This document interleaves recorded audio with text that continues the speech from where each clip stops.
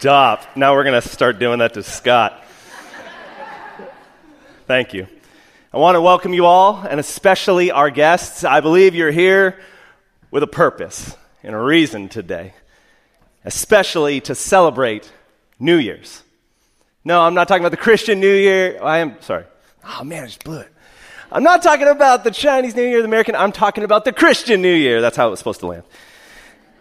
See, today is the Sunday before Advent. And on Advent, we're waiting for the Christ to come. And that's the beginning of the Christian calendar. But today, the Sunday before Advent, is Christ the King Sunday. And it's like the Christian New Year. It's the capstone of the year, the Sunday where we celebrate the life of Christ and the mighty work that Christ has done in us and through us. Today, I believe Christ wants to celebrate the great victory he's won for us through one of the greatest failures the world has ever seen, Jesus on the cross. Who ever thought about Jesus' work on the cross as failure? Likely not, as not to disrespect the sacrifice or appear heretical, which is probably a good decision. But I tell you this morning that Christ achieved a great victory by disgracing himself on the cross, failing, so that we, God's children, may be more than conquerors, inseparable from God through our failures. For how else would mercy come except through failure? Is failure a regular part of your life? If so, that's something to be thankful for this Thanksgiving weekend, because you are in the right place. You have come to worship a God who understands failure and has chosen failure as a means of his mercy. So let us be free to be failures before Jesus this morning, so mercy may fall upon us. Let us pray. Heavenly Father, thank you for gathering us here today.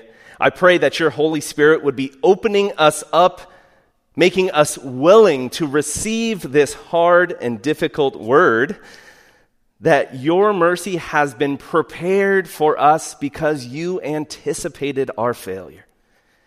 Lord God, open us up to receive your word today so that we may be changed in our hearts and change our lives. Pray in Jesus' name, amen. Today, we're looking at 3 chapters of Romans, 9 through 11. It's difficult to preach on any 3 books of the Bible, but 3 chapters of Romans, super dense. So how are we going to approach this? I'm not going to do expository, reading every text, every scripture verse. No, we're going to pull out the main themes. And the primary theme that's summed up in the title is this: mercy on whomever I choose. It's God's choice on whom he'll have mercy on. So who's that? Well, that's summed up in our main idea. The only criteria to be offered God's mercy is to have failed, and all have fallen short of the glory of God. Mercy, then, is only meaningful to the willing, not to the worthy. Mercy, willingness, failure. Which of these words is God's Spirit pointing you towards even now? Listen again. Mercy, willingness, failure. Each one of these words are thematic in our text, so we'll hit all of them, but be aware of the one God's Spirit is kind of peeking in your heart. It is there that perhaps God wants to do a transformative work. Let's begin with mercy. Mercy and grace are usually used interchangeably. Although similar, they are distinct. So what's the difference between mercy and grace? Mercy withholds punishment for sin. Grace offers an unearned gift. Mercy withholds punishment for sin.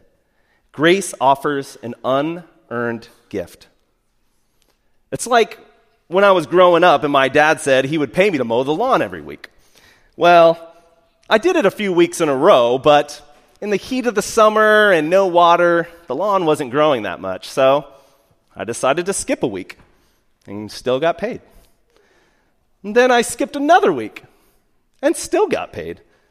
In the middle of the following week, my dad finally called me out. This is what he said. He said that he paid me because I said I'd done the work, even though he knew I was lying. That was grace. And then he didn't even punish me for lying, even though his lecture on responsibility was punishment enough. No, since he did not punish me for lying, that is mercy. From this situation, I felt two things we often feel when we sin: guilt and shame. Just like mercy and grace, we often use guilt and shame interchangeably, but they're different. So what's the difference? Guilt says, that was stupid of me to do. Or shame says, I am stupid. I felt guilty for scheming and lying to my dad, so I said to myself, that was stupid. And I felt shame for being okay taking advantage of his trust. I found myself saying, I am stupid. Who can resonate with this internal dialogue? Who has these phrases on loop in your mind every day, every interaction? Both are deeply damaging in their own ways, but they have different antidotes. I would say generally, guilt needs mercy, or shame needs grace. Guilt needs mercy, shame needs grace. This morning, we will focus on the "that was stupid of me to do" guilt of our sins, our failures, and the mercy that God offers us. I would discover later that my dad's mercy had a bigger purpose than simply not punishing me. In the same way, God's mercy is pointing us to something more than just God's kindness. So what is that? What does God's mercy mean for us? To answer that, we need to first believe that God's mercy is really available to us, that God's mercy is really for us, not just as individuals, but as a community. In truth, though, everything in us wants to avoid talking about mercy because we actually want to take the punishment for our faults. We don't want to be let off the hook with God or with others. Someone else always takes the loss when mercy is offered, and so we find a way to avoid the subject. That's a foundational issue Paul addresses in these chapters: our avoidance of God's determination to give us mercy. Has anyone ever told you you're asking the wrong questions or you're focused on the wrong things? Well, I have. And this came into sharp focus recently. You see, I'm pursuing becoming a licensed pastor here at Bethany Community Church. And in a recent interview with my coach, he just downright said to me, "You know you're a black and white thinker, right?" Come on. That's literally how I responded. It was such a spot-on comment. I was like, so in my black and white thinking of receiving this comment, I was just like, no, I'm not. And yes, I am. And what was so hard was that he's a relative stranger to me, and it left me speechless. And what immediately came to mind is that's exactly what my wife and my parents have been telling me. Honestly, in an instant, it brought into focus the things that they've been trying to tell me, which is this: when I'm convinced that I'm right, I shut down my hearing of others who were probably wrong and just do what I want anyways. This leads me to asking the wrong questions, being focused on the wrong things, as pride usually does. Paul is telling the Romans in these chapters they are focused on the wrong things and asking the wrong questions. And he's gonna be patient with them, and he's gonna respond to these questions in hopes that it would lift the blinders that they have on to see what God is really doing. And the main thing he's trying to overcome in these questions is whether everyone, especially the Jews, will be saved. Stick with me here because this is a series of questions and responses that kind of summarizes at some level the 9 through 11 chapters. And it may be hard to follow at some level if you don't know all the context of the history of Israel and the Jews, but I will summarize all of these 4 questions in our first summary point. So just stick with me. So here's one of the first questions. If Jesus is the goal of the law, which leads to righteousness for all who have faith in God, then what about the Jews who didn't know Jesus or didn't believe Jesus is the Christ? Will they have a chance to believe? Paul basically says, haven't the Jews and everyone already been given a chance to believe? Romans 1 and 10 both say that God's truth has been made clear, 1, through creation, and 2, through all those throughout the millennia who have preached about God's grace and promises. Further, the Jews have been given ancestors like Abraham to follow, the laws through Moses, and the words of the prophets, all of whom are pointing to a Savior, the promise of a Messiah. Whether or not they saw the Messiah is not relevant because they still had a choice to believe in the promises of God, just like Abraham. Their choice to be disobedient and seek righteousness apart from God is based in obstinance, not a lack of knowing God's promise. So then there's a subsequent question. But what about God's covenant to Israel to be their God and care for them always? Has God rejected them? Paul essentially says, what makes you think God is breaking his covenant with Israel or has rejected them? God will maintain his covenant to Israel for the sake of the believing ancestors, Abraham and Isaac and Jacob, who believed in God in faith, but has opened the covenant up to all people through Jesus Christ, us, the Gentiles. So then it's asked, if God has maintained his covenant to Israel through Jesus Christ, then why does it seem that Israel has been cut off from God? And Paul says way back in Romans 1 that God hasn't cut them off. God has simply released them to their heart's desires. It says, God abandoned them to their heart's desires to become righteous in their own eyes and through their own means. Israel has not been rejected by God, but God has released them to have hard hearts to Jesus being the Messiah. And this brings us to a final, kind of fear-filled question. Is God making a choice between Israel and the rest of the world? Are some predestined to be in? Or some predestined to be out? Are some predestined to heaven or to hell? Paul says, absolutely not. Chapter 10, 6 through 7 says, don't say in your heart, who will go up to heaven? Because that's to bring Christ down. Or who will go down into hell? That's to bring Christ up from the dead. Paul says, you're focused on the wrong things. You're asking the wrong questions.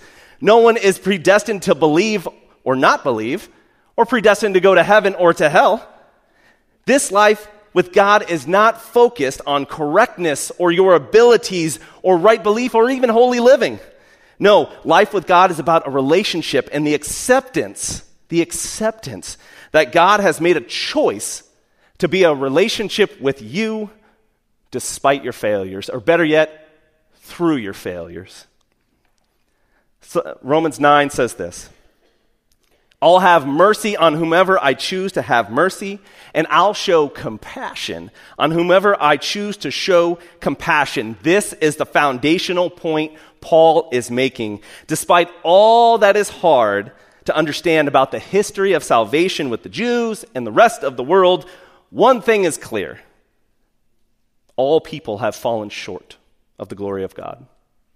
We've all failed. Knowing this, God determined a way forward that would allow all people to be in relationship with him through their failures.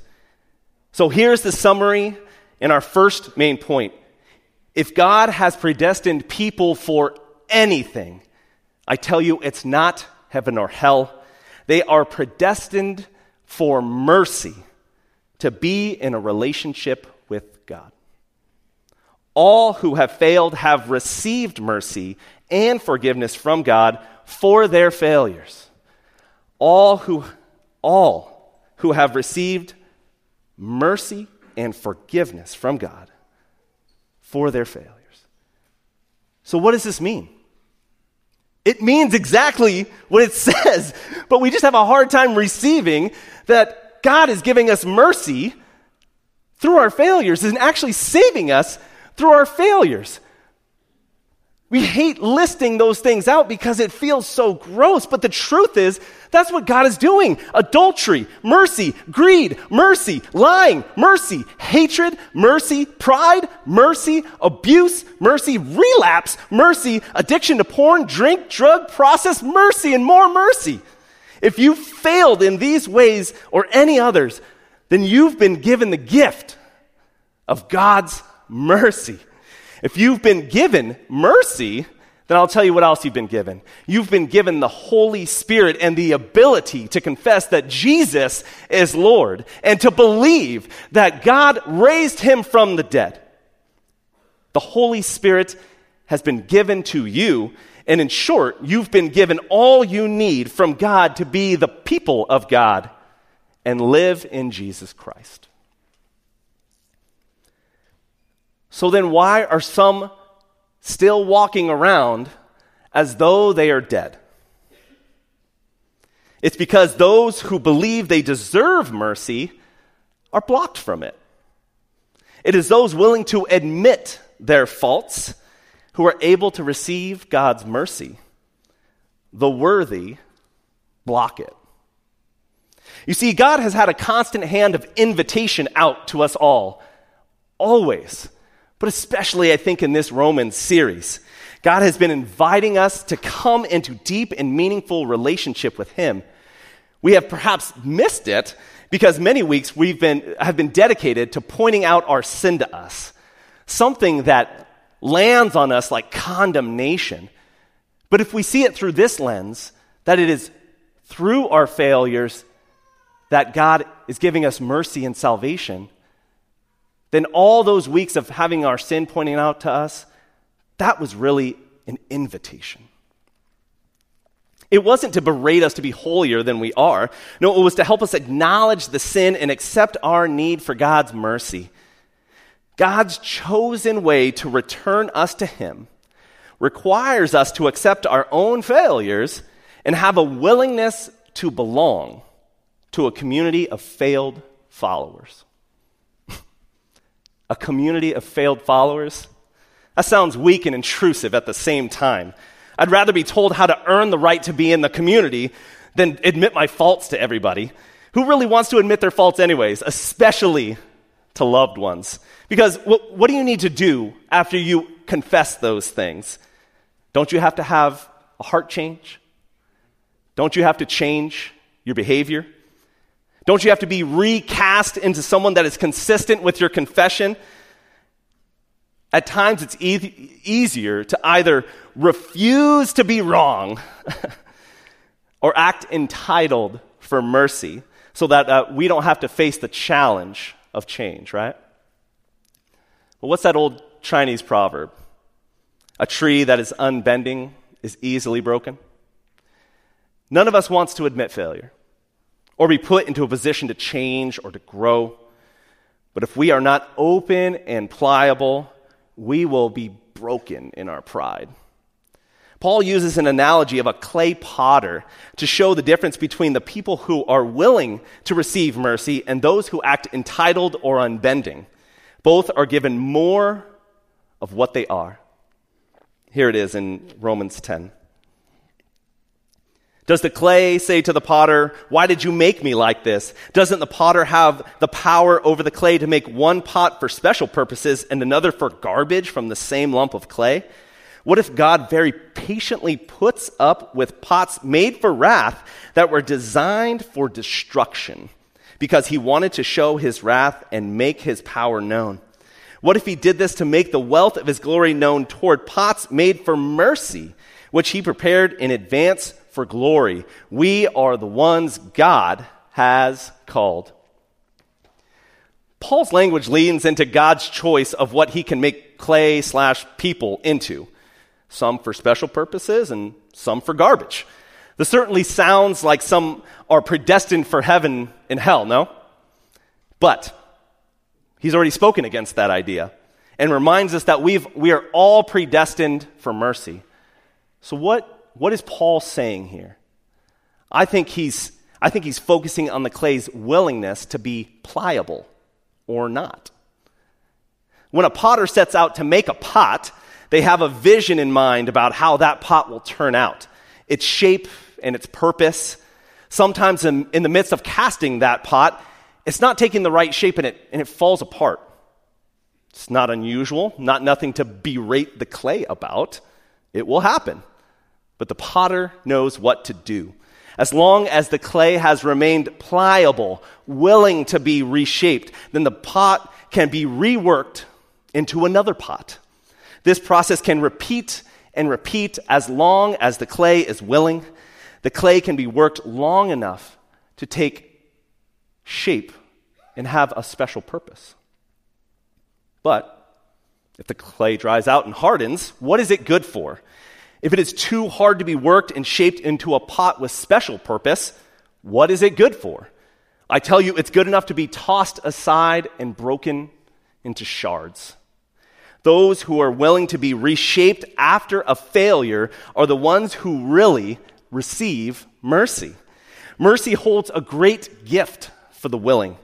The gift of being forgiven the failure, yes, but also the gift of a community of others who have failed. For the community who is open with failure and accepts their need for God's mercy, they will be bound together in failure and vulnerability. They will be bound together believing in God's provision and open to what Jesus can do through the Holy Spirit. This is one of the bigger things mercy is enabling for the community who are willing to receive it. So I admonish us, let us not be like Jesus' hometown, who because of their unbelief, Jesus could not do any great work there. No, I would admonish us, let us be like Nineveh, that sinful city, who when upon hearing the good news from Jonah, repented and turned into God's mercy. They no doubt became a community filled with God's Spirit, a community like a house full of God's power through mercy. Lights off. Lights on. Sorry. If you are willing to be a community open with our failures, then God will be open with his mercy, his Spirit, and will belong both to God and to one another. And all of this through our failures. Can you imagine anything less appealing than confessing our failures to one another? But God in his perfect wisdom determined we couldn't overcome our own failures and knew we couldn't attain freedom except through failure. God knew we needed a means to return to him at the level of failure, the level that we live at. God sent Jesus to show us the way, a great mirror, causing us to look deeply at ourselves, not to shame us, no, but so that we can be healed and saved. God sent Jesus to give us freedom through failure. At the end of these 3 chapters, Paul says this: God has locked up all people in disobedience in order to have mercy on all of them. This year in Montgomery, Alabama, the Legacy Museum and National Memorial for Peace and Justice opened up. Both the museum and the memorial are dedicated to America's history of enslaving and lynching black people and to African Americans humiliated by racial segregation and Jim Crow. The museum and memorial were founded by the Equal Justice Initiative. The group is the foremost authority on racial terror lynchings in America. Their efforts have not only changed precedent in the legal system, but have shown how racial terror lynchings marginalize Black Americans through fear and domination with ripple effects through the centuries. When asked about why build a museum and memorial to victims of racial terror, the Equal Justice Initiative's founder and lawyer, Brian Stevenson, said, "The country cannot heal until it confronts the truth of what happened, especially in the South. Our nation's history of racial injustice casts a shadow across the American landscape. This shadow cannot be lifted until we shine the light of truth on the destructive violence that shaped our nation." He goes on to say that his personal motivation springs from the experience of representing people in courts and beginning to see the limits of how committed our courts are to eradicating discrimination and bias. "I want to get to the point where we experience something more like freedom. I don't think we are going to get there until we create a new consciousness about our history." There's that word, freedom. Freedom to have a new conscience, but only through confronting the truth of our dark past. Stevenson is onto something. Here we'll have a picture of the memorial. You'll see that the monuments are like headstones, but they're lifted up high, and you actually walk underneath them to see the names of the victims and how they were killed. When asked about why they did this, Stevenson said, "Lifting up those monuments was really important because the people who carried out lynchings could have murdered people and buried their bodies in the ground. They could have hidden the evidence, but they didn't want to do that. They wanted to lift the people up over the entire community so every Black person would be menaced and traumatized and terrorized. God has locked up all people in disobedience in order to have mercy on all of them. In the same way innocent Black men, women, and children were hung like criminals from trees, so also Jesus, the sinless Lamb, was stretched out on a tree condemned as a criminal. Jesus hung from the cross as King and Messiah, and it was the biggest failure the world had ever seen. But what was meant to terrorize would sanitize those who had eyes to see it. It was precisely through this failure that Jesus binds himself to our sins and failings and forgives them. More than that, he resurrects and transforms them, making our failures the means of salvation and righteousness. The means of salvation and righteousness. It is through our failings that we realize our sin, repent, and come to know the endless and beautiful mercy and forgiveness of God. If the one we worship has known our failure on the cross, how much more will those who believe in Jesus know his victory through the resurrection? So let me tell you this truth, as Paul says, as I do not want you to be unaware of this secret. God has locked up all people in disobedience in order to have mercy on all of them. It is God's design to save all people through their failures. If Jesus will have mercy on a country who lynched innocent Black people, how much more will God have mercy on you for your sins? Bethany, do not harden your hearts today to this good news. Be willing. Remain open. Admit your sins, repent, and turn into God's mercy, which is waiting for you at your doorstep. It and Jesus are knocking at your door, and not just your individual doors, but the doors of this church. Will you open the door of your failures and be healed? Will you open the home of your heart and let the Holy Spirit fill you with the power and the peace that nothing can separate you from God, not even your own failures? For I tell you this, if this community, this entire community, repents of its sins and accepts God's mercy, there will be a Holy Spirit empowered revival, healing and transforming us beyond anything we can do for ourselves. This is the biggest thing God's mercy can enable. The Spirit of God falling upon a repentant community to put them on mission for God. For God promises that any who will believe will receive the Holy Spirit. So let us by faith believe in God's promises and in his Son, Jesus Christ, so the Spirit may fall upon us, so we may be healed. I'd like to invite the worship team to come back up as we prepare for our response this morning. Inside your bulletin, you should have a little card. On one side of that card,